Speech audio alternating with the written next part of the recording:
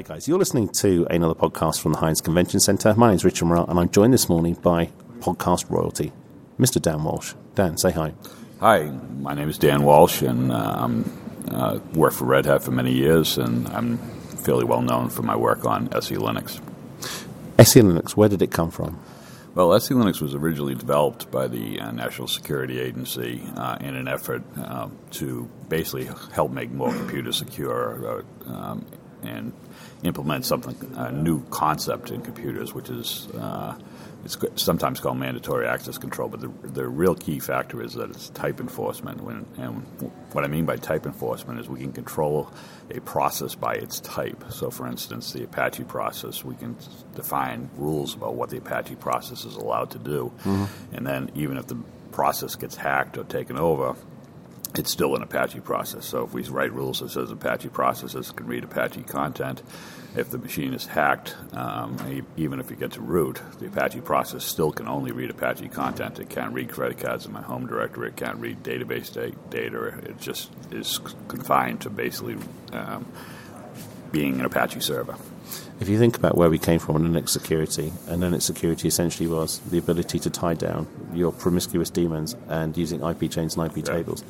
It's a huge evolutionary curve, isn't it? Yeah, the big difference with traditional security, like IP tables, was you were securing just at the border to the machine. So, if you had a process or a daemon that was listening, and that process had a bug in it, then you get into the machine, and all you really were able to do is prevent access. But in a lot of cases, you want your daemons to be listening on the network.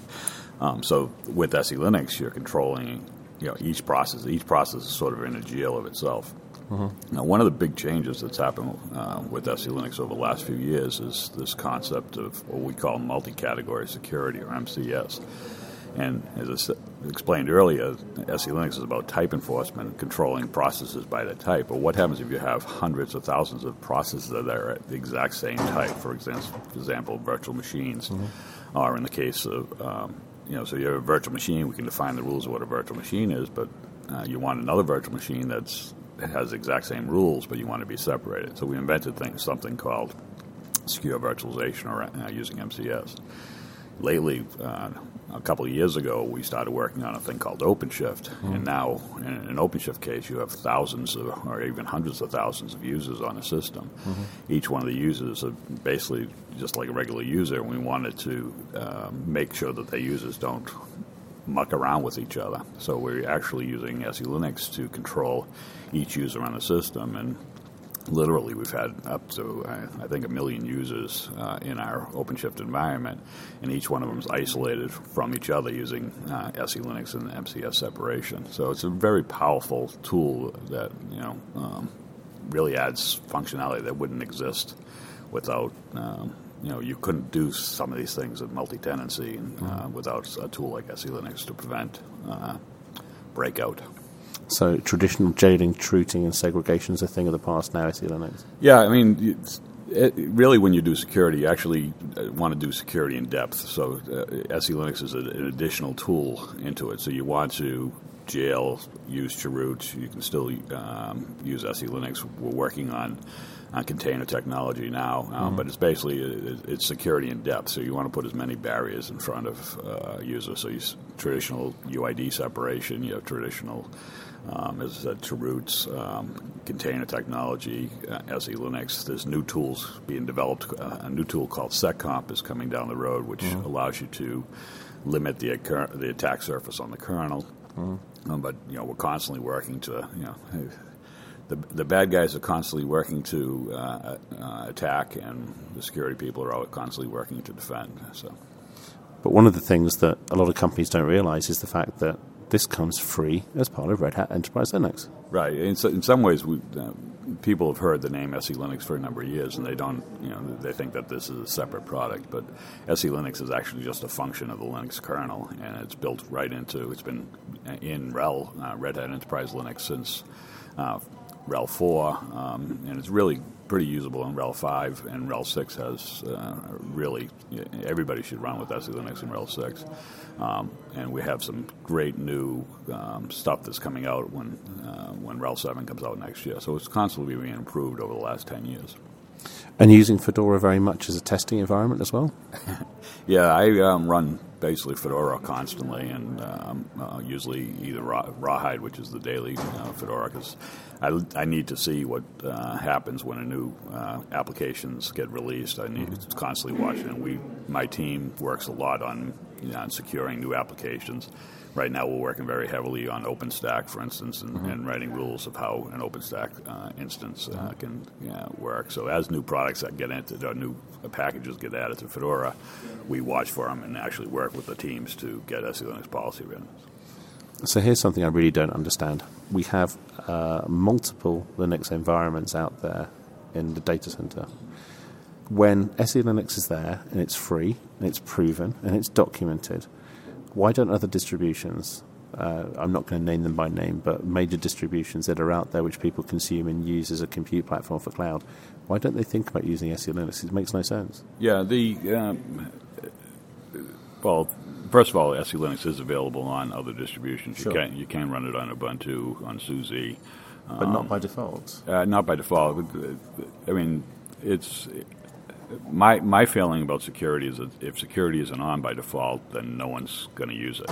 So Red Hat believes in security. We believe in having secure systems and turning on as much security as we can, because again, that's one of our calling cards. Other distributions have other feelings about this, and they turn it off. And my opinion is if very few people go and add security until they've been hacked.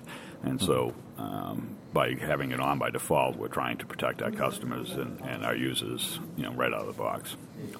So how do you feel from a pride perspective when you see companies such as Riverbed or Fortinet and other appliances where they build Linux appliances and they're using SELinux by default?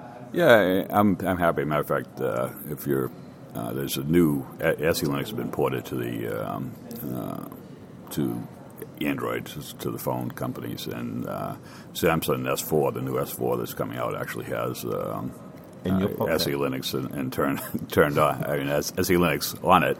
Sadly, it's turned off by default, but you can turn on SELinux on a Android phone, and I think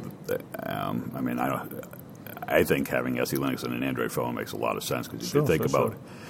You think about all the applications that run on, and the types of things that people are starting to do on these phones, as far as doing online banking and stuff like that. It's just you need a new layer of security that's far greater than standard Android can give you. I do a lot of work with governments, both here in the US and also across Europe, who are using still a huge amount of legacy Solaris and legacy AIX stuff, and their idea of security is a risk spreadsheet, a risk register, if you will. So they have an accreditation timeline. They understand what's broken, what can be fixed, what can't be fixed, what can be patched, and then they have a paper-based control. Those organizations now evolving and migrating to Linux, it's a huge growth curve for them, isn't it? Yeah, I mean, actually, though, we've made it at Red Hat. We've over the last few years, we've actually funded getting towards what's called common criteria, which is the government has sort of a rule book of rules that a computer you have to prove that the computer follows these security standards, and they call it common criteria. And with in RHEL 5, we actually got all the way to a thing called Common Criteria, called EAL4 Plus, and then we had LSPP, which is the Label Sensitivity Protection Profile. And bottom line, it's a lot of letters, but that means that you can store the highest security, top secret type documents on these systems, and you can have separation, so you can have different levels of data on a system, top secret, secret. So really, SELinux is the enabling technology that allowed us to get to that level. And you asking proud, what are you proud of? Right now, almost every rolling vehicle in the United States military has RHEL and SELinux running on them. So it's all through Department of Defense, all very heavily used in the government and banking industries, things like that. And really, it's an enabling technology that allows you to run a system, as I said, run a system in a secure environment. This is where I point out that I was the accreditor for 2 years until 2010 for US DoD, US MOD on all the Linux platforms. Really? Yeah. Okay. So it was my sign-off for stuff going to Afghanistan and Iraq. Oh, excellent. Yeah, Excellent. It was me writing all the templates. Yeah, I often hear complaints about people like you or I wasn't an accreditor. I was the guy who said no. Yes, that's what I've heard, yeah. One of the stories that I told on a podcast with John Mad Dog Hall about 6 months ago, we sat down and talked about the growth and evolution of free software. There was an aircraft carrier that was due to sail from the UK, and the aircraft carrier couldn't sail because somebody on board decided that they were going to update the version of SSH on these servers from fresh RPMs. So they broke the TOE, the common criteria, by using a non-Red Hat source. Now, those servers couldn't be upgraded in harbour.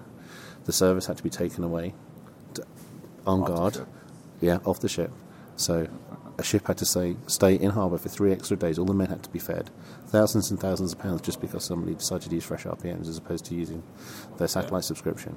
Yeah, I mean, obviously you should use the technology and use the software. It's surprising that would happen nowadays because just updating a system from a Red Hat satellite is so easy. Or it's Yum is your friend. Yes, works. Yes. It's not rocket science at all. Dan, it's been great having you on the podcast. Thanks for making time. Do appreciate it. Okay, thanks. It was very enjoyable.